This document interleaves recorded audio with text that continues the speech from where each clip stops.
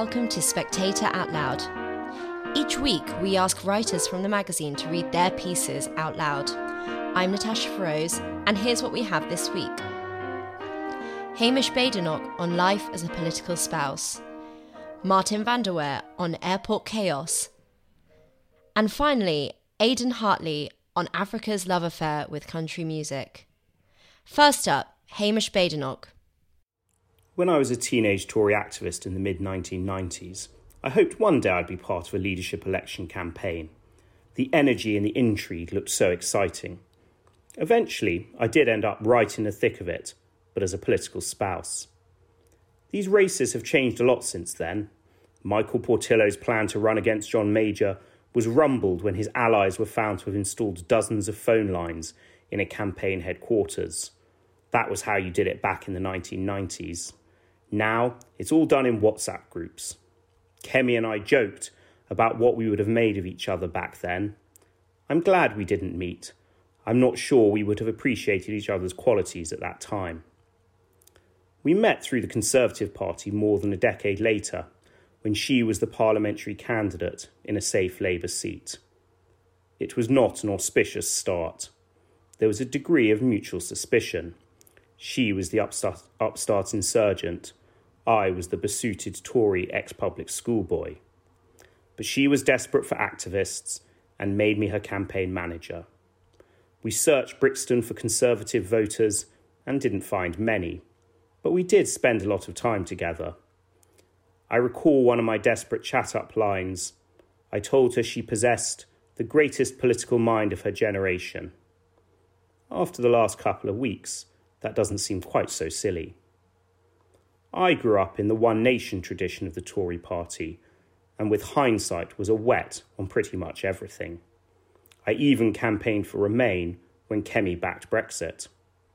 My greatest electoral victory was becoming a councillor in Merton, South London. I stood for Parliament in Northern Ireland as the candidate for Foyle in 2015 and outperformed expectations when I won a whole 132 votes. My political ambitions ended when I was booted off the candidates list by Kemi. She was a vice chair of the party and wanted to avoid a conflict of interests. I'm pleased she did. Being an MP is a gruelling business. After Kemi won her seat in 2017 election, Philip May convened a meeting of the Dennis Club, husbands of female MPs. Being an MP's spouse, he told us, was the best of both worlds. 10% of the pressure, 90% of the fun. There was no Kemi for Leader campaign planned months in advance, no website waiting to be activated, no campaign video.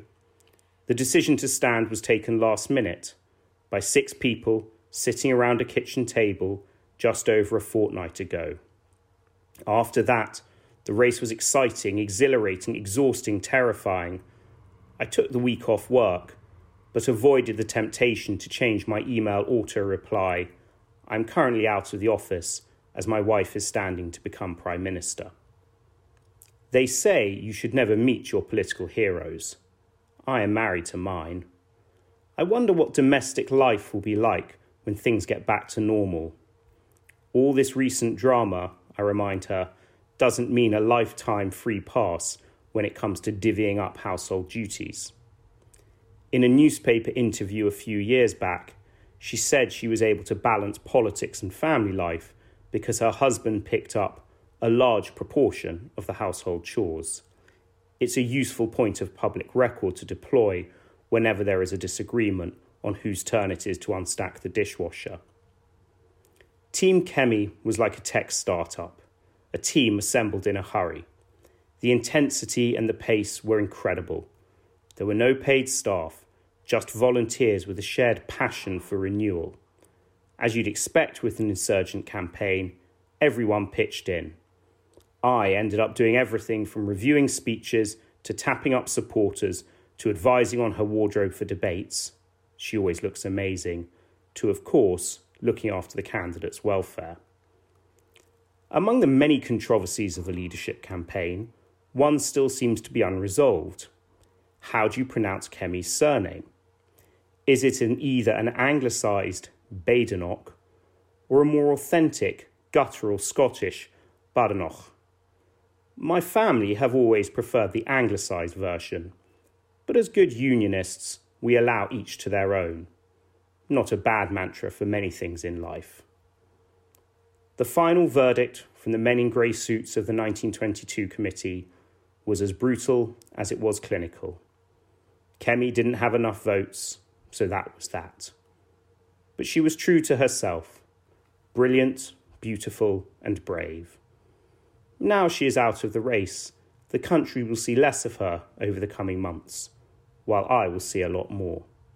That's a trade-off I'll happily take. That was Hamish Badenoch. Next, Martin van der Weyer. Sack Heathrow's boss? No, put him on the front line. Airports are on my mind, since I've just stepped off an on-time early morning flight from East Midlands to Bergerac. Yep, Ryanair, efficient as ever. But what a relief not to be battling through Heathrow, where such anarchy has taken hold that the Civil Aviation Authority and Department for Transport have given Chief Executive John Holland Kay an ultimatum to sort it out after he capped passenger numbers at 100,000 a day, forcing innumerable flight cancellations. As the airport that used to be Britain's gateway to the world becomes a global embarrassment, attention turns to the question of whether the man in charge should resign or be fired. I had always assumed Holland Kay was no more than a flack-taking PR, but I see he takes credit for delivering the Terminal 2 refurb on budget in 2014 and has a background in house building. As a highly paid hands-on boss rather than a mere spokesman, he deserves even more stick for misjudging the pace at which travel demand would recover, while blaming everyone else for his domain's mounting chaos. But he also has to please private foreign shareholders, led by the Spanish group Ferrovial and a bunch of sovereign wealth funds, while facing disruptive unions with no help from gone-tomorrow ministers. So I'm not demanding Holland Kay's honourable resignation. Let's face it, that just isn't a thing these days. And rather than instantly sacking him, Heathrow's owners should send him out front to spend August marshalling queues of furious travellers. Naming race. What price a grand memorial to yourself at Oxford University these days? A Vietnamese company called Sovico, big in aviation, banking and energy, we're told, is paying £155 million to have the college that salutes the physician Thomas Linacre, 1460 to 1524, renamed Tao College in honour of Sovico's chairwoman, Nguyen Thi Phuong Tao. She'll be joining a billionaire club that includes Stephen Schwarzman of the Blackstone Investment Group, $150 million for the Schwarzman Centre for the Humanities, the metal-trading Reuben Brothers, $80 million for a new post-grad college with their name on it, Ukrainian-born Sir Len Blavatnik, $75 million for the Blavatnik School of Government, and Syrian-born Wafik Saeed, $75 million for the Saeed Business School. The obvious risk in this naming race is that reputations become controversial as popular opinions change. Better to follow St. Anthony's, the college of which I'm now a proud alum, whose name derives more subtly from its founding donor, the French-born Middle Eastern wheeler-dealer Antonin Besser, 1877 to 1951. Photos of him recall the black marketeer Signor Ferrari in Casablanca, and I'm sure he'd have done shrewd business across high table with today's exotic big bucks donors.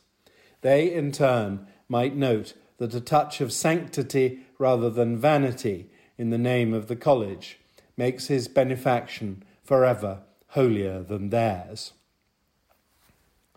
Hot show.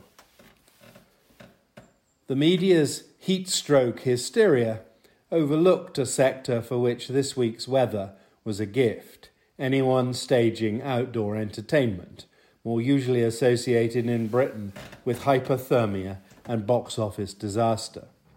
My Yorkshire Amdram troupe has been performing Helmsley's Whole History in comic verse by me and songs by Kate Fenton to packed picnic audiences. The best gag involved an interruption by a Boris Johnson lookalike trying to reimpose COVID restrictions. "Enough," cried the town's Victorian vicar, risen from the grave. "No more briefings grim or sinister from this bad boy ex-Prime Minister." Cheers echoed round the garden in the evening warmth. Inflation beating eating. I'm for Rishi Sunak on grounds of character and economic literacy. I'm also very much in favour of a regime of smart and internationally competitive business taxes, less as a revenue generator — companies contribute only a small slice of the national tax bill — more as a catalyst for investment and productivity. But let's leave that debate aside until we know who's in charge, and focus on how Sunak can win final round votes among his party's middle-class faithful. The key, I suggest, lies in his 2020 Eat Out to Help Out slogan. That discount gimmick hit hindsight criticism as a COVID spreader, but made him popular at the time. He'll surely boost his chances of victory now if he endorses my campaign for sub-£30 lunching options to fight the cost of living surge. Readers' suggestions so far include 2-course offerings at Shambles in Teddington, Café Saint-Honoré in Edinburgh, the Folly Inn at Toaster, and Saint-Jacques in St James's Street. 3-course deals are scarcer, though the Oak Bistro in Cambridge, Blue Sardinia in Guildford, and White Hart at Fifield near Abingdon look promising. A lesson of this search: beware cover charges and optional service. The £17.25 3-course prix-fixe at Brasserie Zedel off Piccadilly swiftly becomes £20.70. But I'll happily invite Sunak, win or lose, to join me there for what's still a West End bargain, so long as he's happy with a starter of dressed shredded carrots. How much is that doggy? Enough gastronomy, back to economic indicators. Pets for Homes and other sources report falls of 40% plus in the price of puppies, the lockdown longing for canine company that drove the benchmark cockapoo above £2,300, having given way to cost of living concerns. Normality is returning in terms of frequency of professionally bred litters, I read, while the number of would-be buyers per puppy has almost halved. I'm not sure what any of this says about the trajectory of inflation, but as my kennel correspondent succinctly sums up, the arse has fallen out of our market. That was Martin van der Weer. Next, Aidan Hartley. Life in the poorest continent is so hard you get a lot of knowing laughs with the joke, what happens when you play a country and western song backwards? Your wife comes home, your children suddenly respect you, you get sober, and your dog wakes from the dead. In Kenya and other parts of Anglophone Africa, country and western music is a cultural obsession for both young and old. We all relate to the problems they sing about, says Jeff Koinange, host of the wildly popular Smokin' Country radio show on Kenya's Hot 96 FM. 4 hungry children and a crop in the field. This is everyday life for us Africans.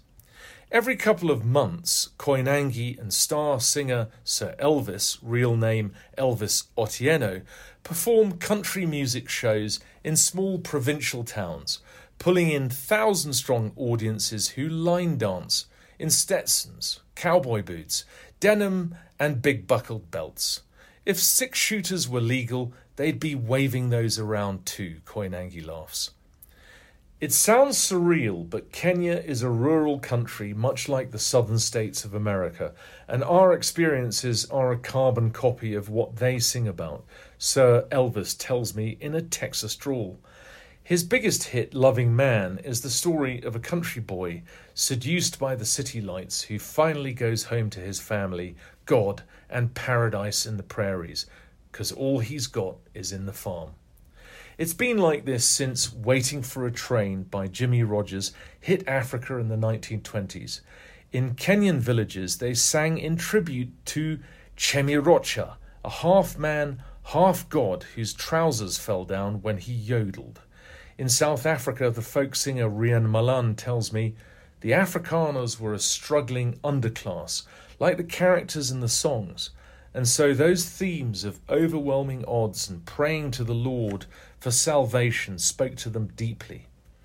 Like the soundtrack for an African Grapes of Wrath, Malan says Afrikaans folk music meshed with country in maudlin lyrics about train wrecks, orphans left behind, deathbed apologies to mama, and the boredom of family life interspersed with hangovers and Sunday morning coming.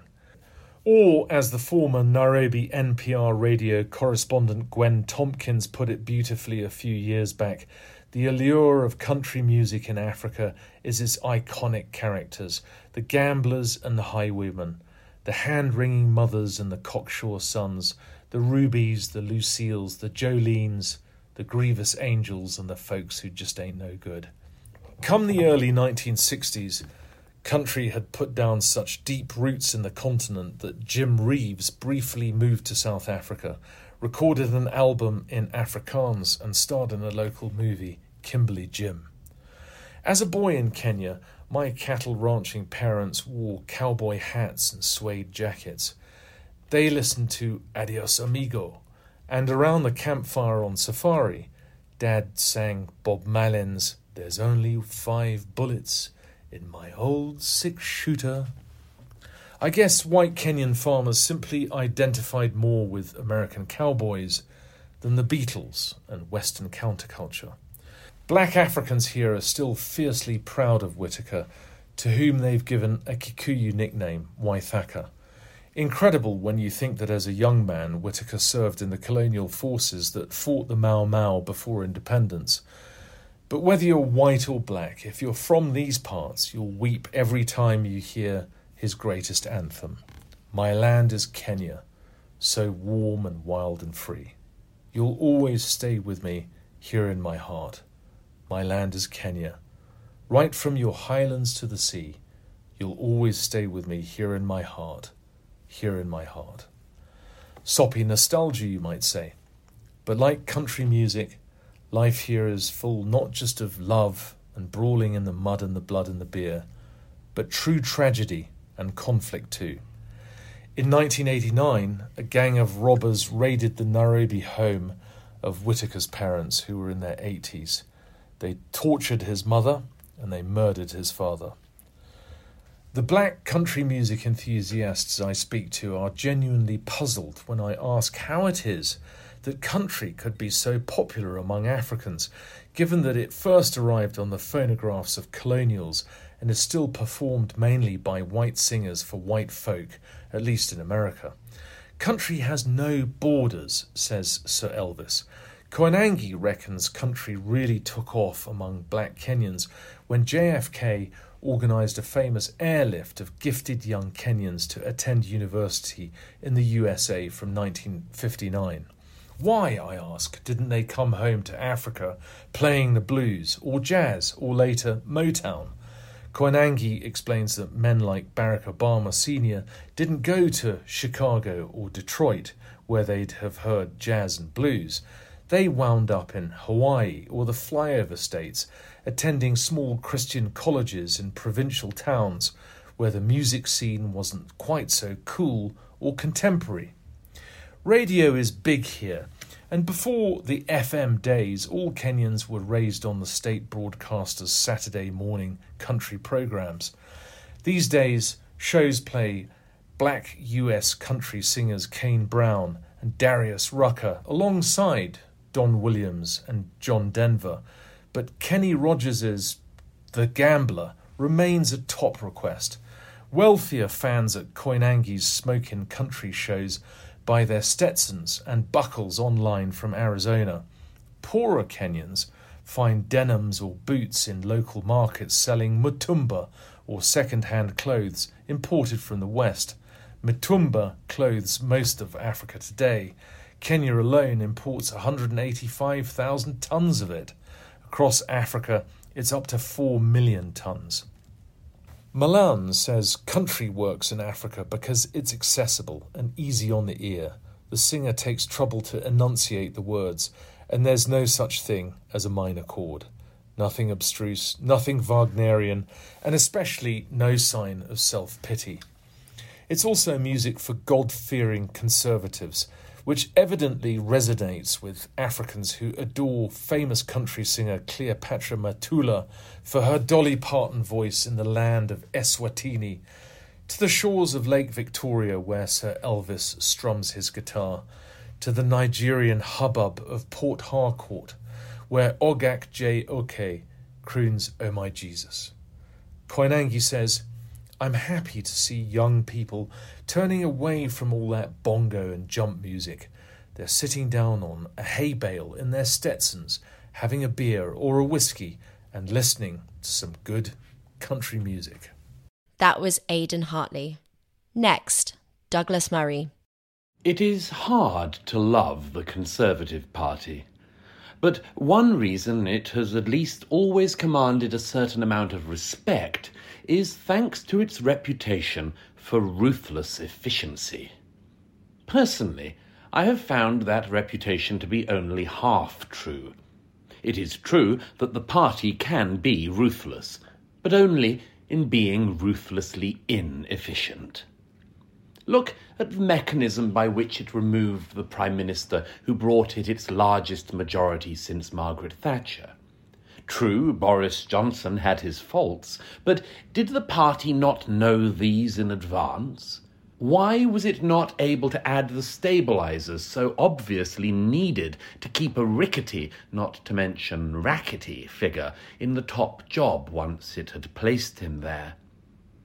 It should cause no surprise, for this is, of course, the party that gave us John Major, William Hague, and Ian Duncan Smith, elevating each in turn only to discover each time that a knifing was sadly necessary. It is the party whose most successful leader in recent decades was David Cameron, who entered Parliament in 2001, was swiftly enthroned in the top job, managed to form a minority coalition government, and was out of Parliament again within just 15 years. It is the party that then gave us Theresa May as Prime Minister, after a period in which there was a brief Penny Mordaunt-like fever to make Andrea Leadsom run the country. Now, here we are again. The parliamentary party has done what it is so good at. The political assassination has occurred. The 1922 committee has once again become a subject of national interest, and the Conservatives have once again presented the country with a lot of people who would be perfectly good ministers of state, but nobody who seems wildly obvious prime ministerial material. At least the assassins of Julius Caesar had a plan of sorts for afterwards. Personally, I have found most of the race to be excruciating. All the vices of the Conservative parliamentary members and grassroots are there on full view. The appeals to things like one-nation conservatism, which mean absolutely nothing to the wider public, even if any of the party faithful understand. then there is the permanent temptation to put the whole future of the country in the hands of almost any plausibly matron-like figure, the perpetual desire of the Tory male to feel the personal smack of firm government. At the time of writing, we only know who the last three are, but even among the three of them there is a cloud of doubt.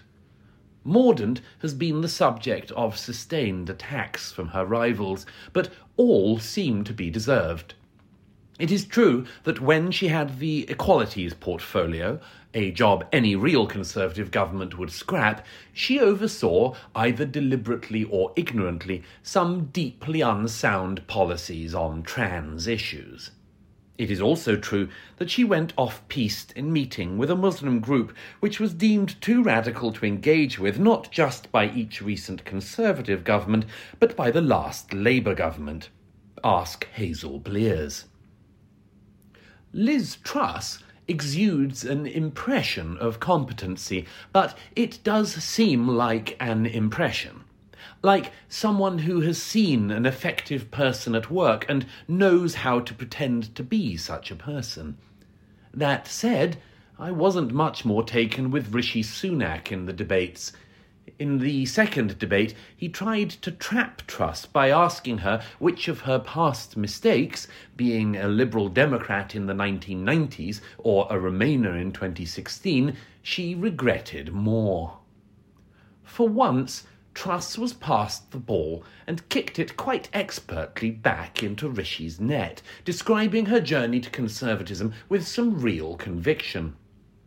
It was an interesting reply, but much more interesting was the helpless look that came across Sunak's face as he saw his trap go wrong. His eyes started to go down. He began avoiding eye contact, and his smile of faux sincere interest started to take on a rictus quality and then a sweaty one. It was the reaction of a political novice. He is probably the person best suited for the top job, but moments of weakness like that do not fill me with confidence. A Prime Minister must know how to master any such situation. They should be hungry. They should be willing and able to bite the head off any opponent. Sunak looks too much like someone who has floated to the top and rarely had to get his hands dirty with political debate, never mind political warfare. How did the Tories get into this state? Well, one answer is that it is the state that the Conservative Party is always in. The ghastly re-emergence of Major in recent days should be a reminder of that. But I cannot help thinking that it has also been held back by the horrible slowness of this country's political discourse in recent years. Kemi Badenoch did terrifically in the debates and in her run for leader. She should get a good job in the next cabinet. But what does it say about the state of political discourse in Britain that the candidates had to get engaged in a debate about trans issues, which just 5 years ago would have been regarded as disqualifying for a pass in GCSE biology? It is the same with other issues that gunked up the debates. Where was the real discussion of economic vision, of what the candidates would do to address inflation, the cost of living, and more? While Mordaunt's ignorance on trans and Muslim issues was brought to the fore, it also made the whole leadership race effectively have to go at the pace of the slowest kid in the class. The Conservatives have treated themselves to another brutally inefficient leadership contest. Most of the public has no idea who these people are and nothing much to get excited about. Whoever gets the prize has a couple of years to turn this country around. If they don't, we won't be talking about red walls, but a red wave coming. That was Douglas Murray. I'm Natasha Feroze, and do join us again next week.